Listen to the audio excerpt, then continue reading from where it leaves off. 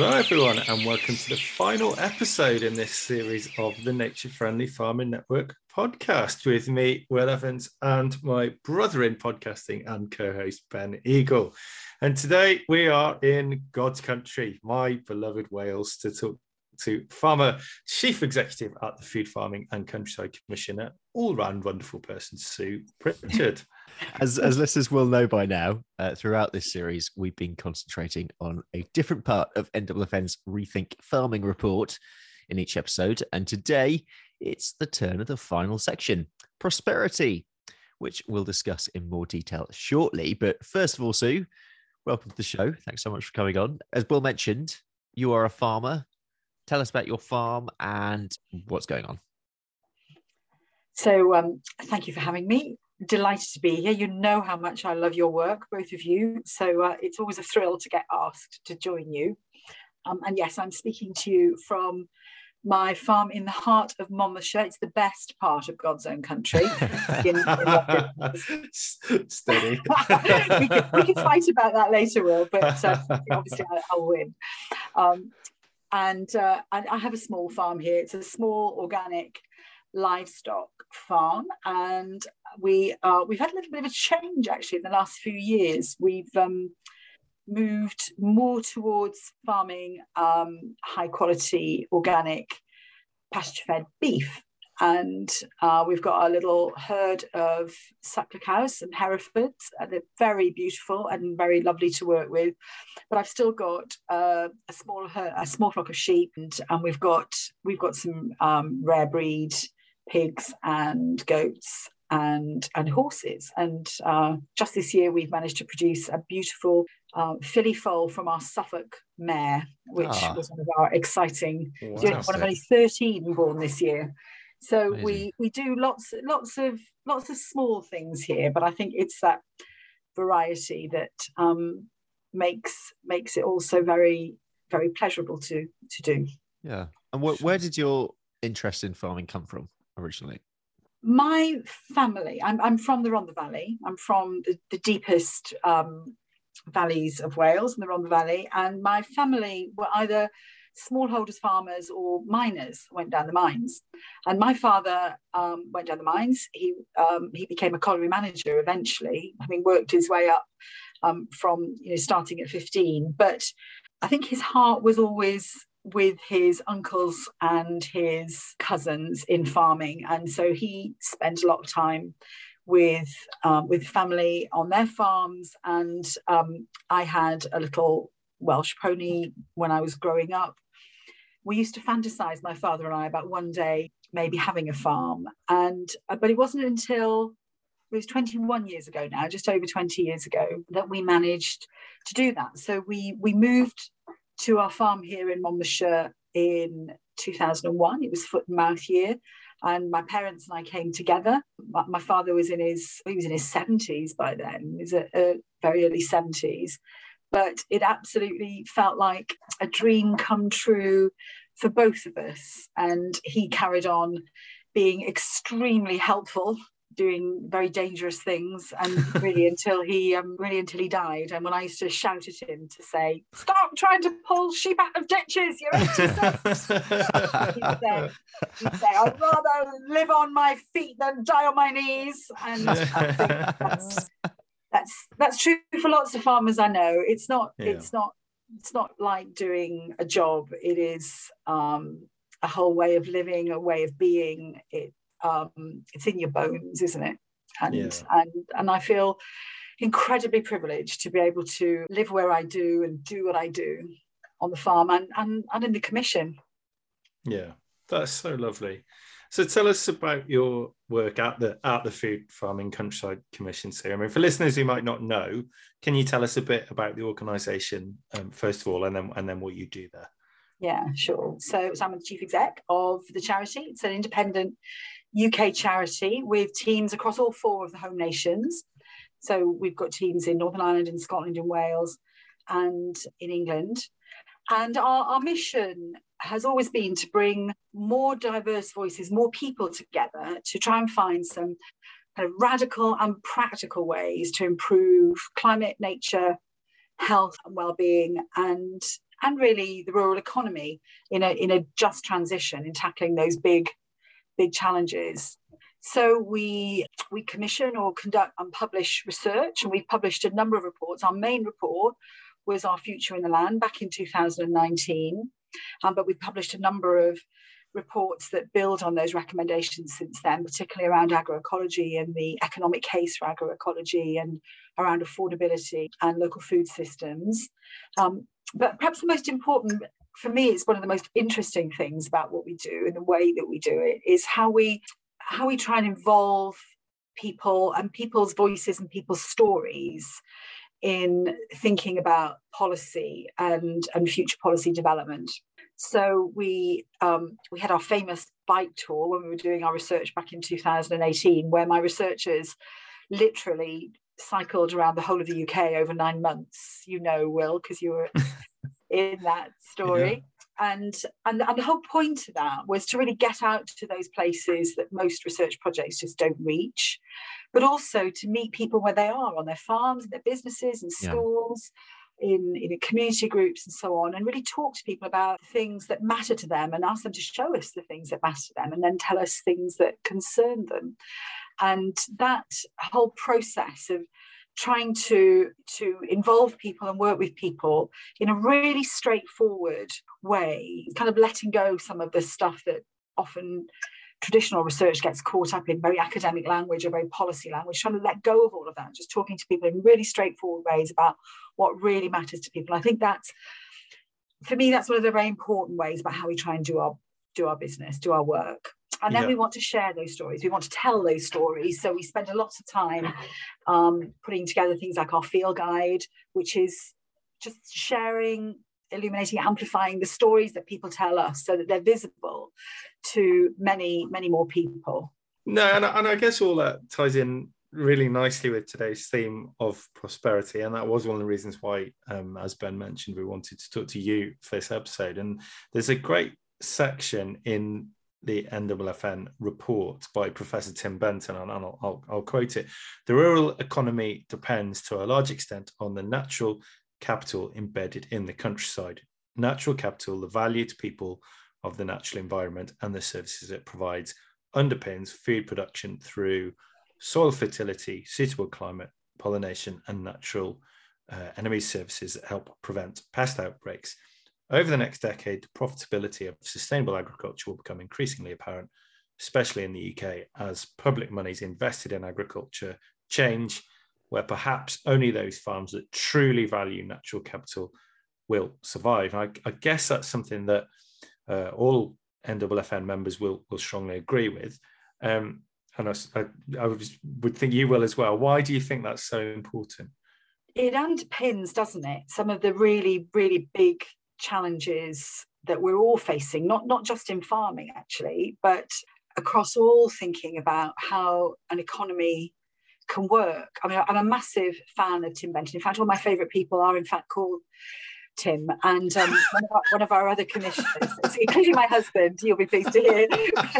But one of my other favourite Tims is Tim Jackson, Professor Tim Jackson, who's one of our commissioners, who wrote a brilliant book called Prosperity Without Growth. And he really encourages us to think about prosperity in much broader terms. And one of the ways he talks about prosperity in that book is about human flourishing. And I think the work, what Tim's highlighting here, Tim Benton is highlighting here, and what NFFN do so well is to think about how a farm landscape, how a farm business can flourish in a way that nourishes all the component parts of it. So it's not extractive, it's generative. And we know that the extractive mindset, what can we rip out of the land for short-term profit, has come to the end of the road. It's absolutely come to the end of the road. And lots of farmers who might have thought some of this stuff was all kind of pink and fluffy and a bit sentimental are watching the price of inputs going through the roof and recognizing that you can't keep chucking inputs at farming in the hope that you can extract every last bit of profitability out without thinking about how you replenish all of the natural resources that we have available to us on our land. So, this is absolutely at the heart, I think, of the big questions that are in front of us. But I mean, the good news is that, NFFN and others, other farmer groups and other research bodies, like the work that we've been doing with IDRI, mapping out a transition, a plausible and economically and agronomically plausible transition to agroecology, points out that it's not pie in the sky. It's incredibly practical, but it does require the right conditions to be put in place for that to happen. And we're going to talk about policy, I'm sure, at some point today. Yeah. But the things that farmers are doing already is just kind of putting those really practical conditions in place on their farms, in their businesses, so that they will be able to flourish with a different and a much more sustainable version of prosperity than I think we've lived with in the past. And what message would you give to those people that still say that yield is the only thing that counts? And do you think those people are actually in reality getting less in number, particularly as a new generation of farmers comes through?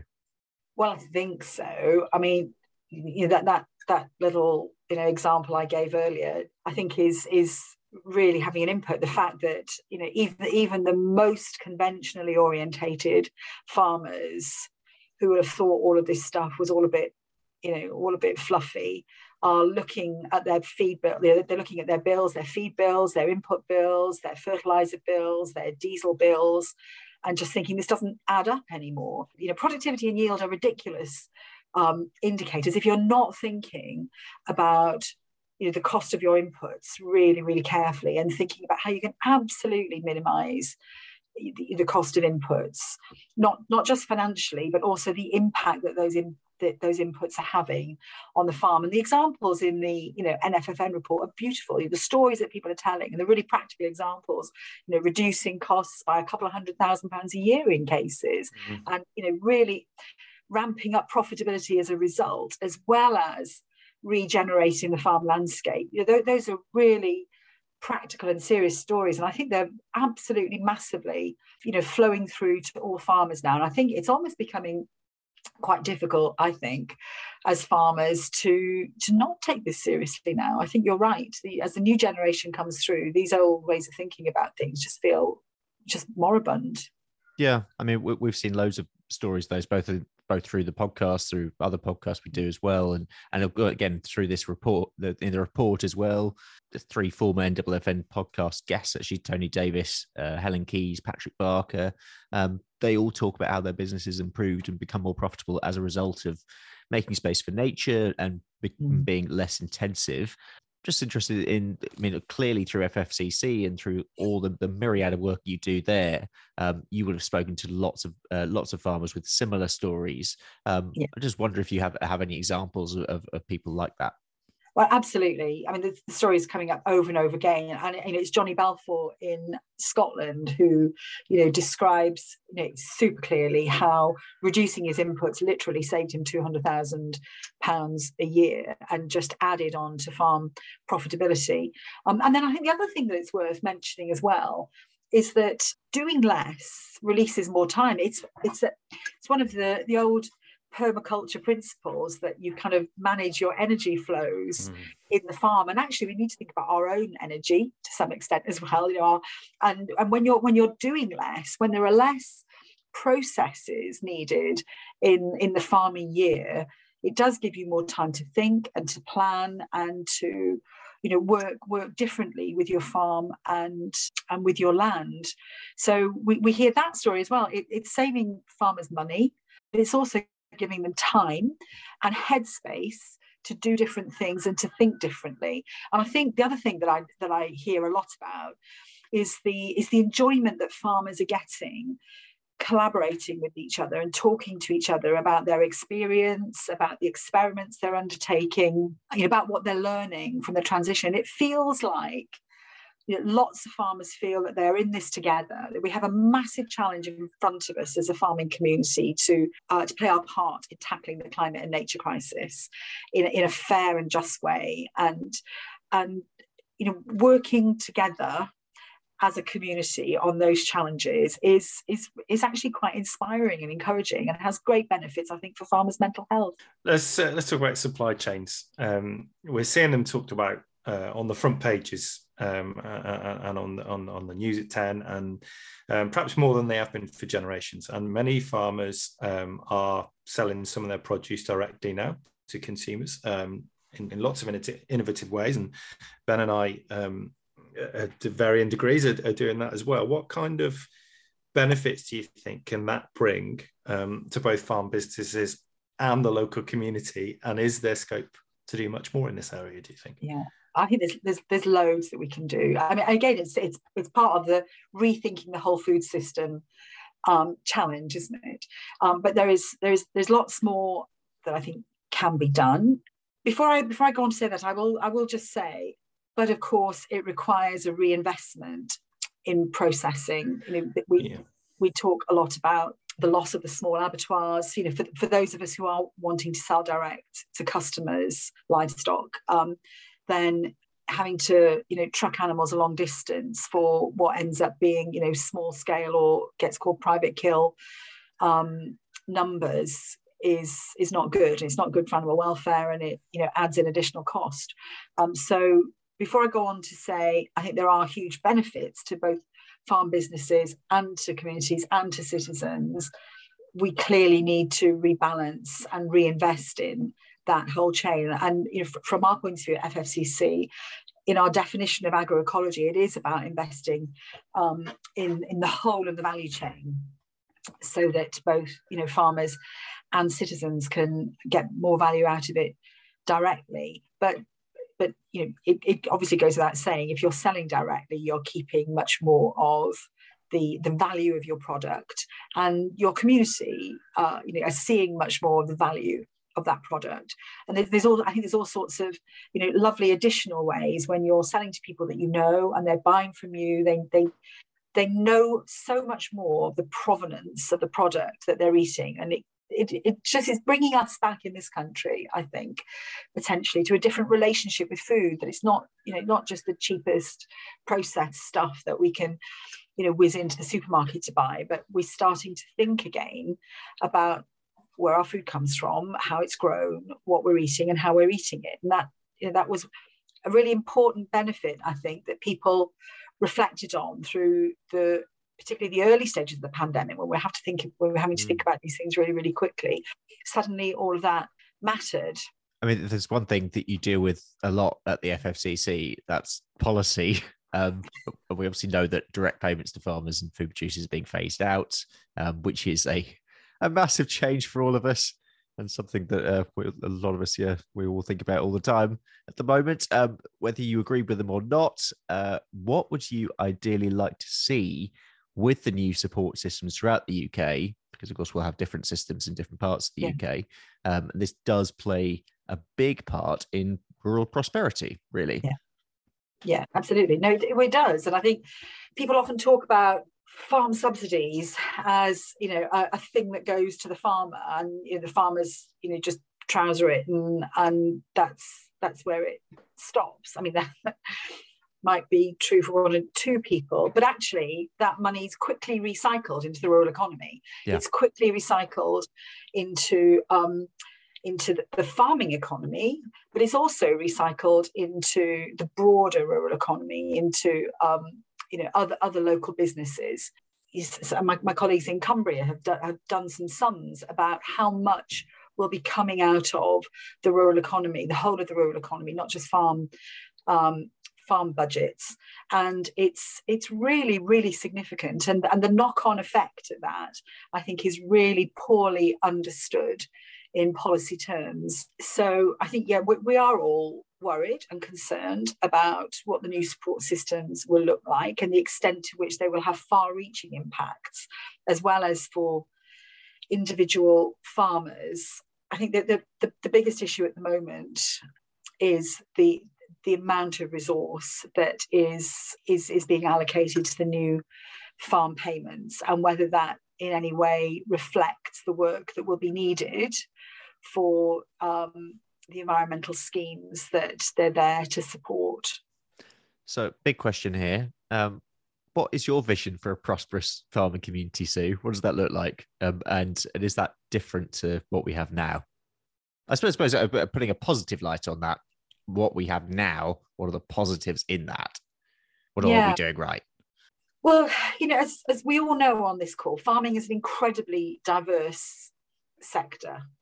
And so when you kind of get to the gritty reality of it, it is sometimes quite hard to, describe in a few words what the whole farming sector or the whole farming community looks like or feels like or thinks about anything, because the diversity is really great. But I suppose when I think about what a prosperous farming community could look like in the future, it's about balance, and it's about well-being, and it's about increasing our collective capabilities for flourishing, recognizing that we do have finite resources on this planet, and we have to find a better way of nurturing those resources, looking after those resources, and making sure that those resources are fairly shared with more people, because that's just not the case at the moment within the UK, and certainly not the world. So I suppose what I'd like to see is a farming community that is itself more equitable, that we don't have some farmers who are able to exploit particular ways of going on, whereas other farmers are having to work extremely hard to make a decent living from the work that they do. But also that the whole of the farming sector is playing its part in working in a way that creates with greater social cohesion, I suppose, and reduces our impact on our environment. So for me, a prosperous future is about us all having enough together, and reducing inequalities as a result, and rapidly reducing our impacts on the living world and on the environment. I really like that together aspect, especially when you talk of, I suppose, linking that to organisations like FFCC, like NFFN. What do you think is the role of organisations like NFFN? What role can they play in getting us to that prosperous future? One of the things that I really love about NFFN is just the really practical way it connects farmers with farmers to work out what we can get on and do ourselves straight away. And that is both inspiring and incredibly practical, because we're all, fundamentally practical people. We kind of, look across our fields, across our land, and we want to know how we can make things work. And that's exactly what NFFN does really, really well. Martin's a brilliant leader in that. And the practicality in turn becomes really inspiring. So it makes other farmers, the nature curious rather than the early adopters, actually want to step in and join what, frankly looks like a great party in the end. A bunch of people working, with great enthusiasm and support for each other. And I think that's incredibly powerful. Yeah, I totally agree. Now, when I was putting together today's questions, found a great few lines about you online. I think it was on the Groundswell website. It said, Sue lives with her family on an organic permaculture livestock farm in Wales, which accounts for pretty much all her time outside of FFCC, and is a grounding reminder of the gritty realities of turning ideas into workable actions. And that grounding, I've had a lot of grounding reminders this week, and it really made me laugh, because that's farming, isn't it? And we all have these best laid plans and how it's all going to work out. But as we all know, it doesn't usually happen like that. But it does give me a lot of hope that people such as yourself, who know this and are so much a part of our communities, are working so hard on our behalf. And does that responsibility, though, does that weigh heavily on you sometimes? I'm just going to tell you about my best laid plan that I'm looking out the window at my best laid plans going completely to waste. So I was saying at the start, I just cut back my sheep flock, kept back just my Jacobs to have, a decorative flock with a breeding program and bought a lovely Jacob tub. And we've been lambing early, and there's not a single Jacob amongst them. So somehow or another ram, I think it was our bottle fed, my husband's bottle fed, called Hoppy, hopped over and got in front of the Jacob. So I've got a small flock of purebred Jacob ewes with a whole bunch of little black lambs about them. So that'll teach me for thinking I could plan. But yes, back on whether the responsibility weighs heavy on me. Well, I think it helps that I'm a very old woman, and I've been doing this work for. No, I very, very much am, and I've been doing work like this for quite a long time. So I think I probably do have a certain kind of resilience that comes with, plugging away and plugging away and plugging away. And at this point in time, I can be hugely optimistic that for some really, really important things that lots of us have been working on for such a long time, we're getting to tipping points.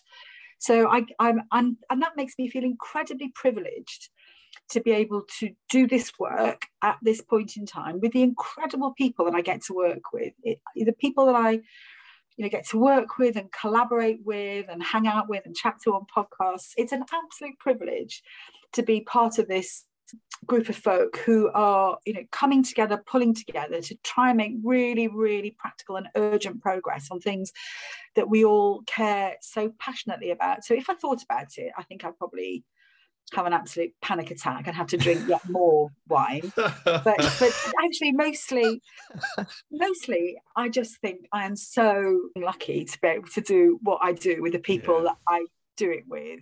Okay. All right, then. Final question, because I know you're busy and we're recording this on a Friday afternoon. I think we've all had a long week.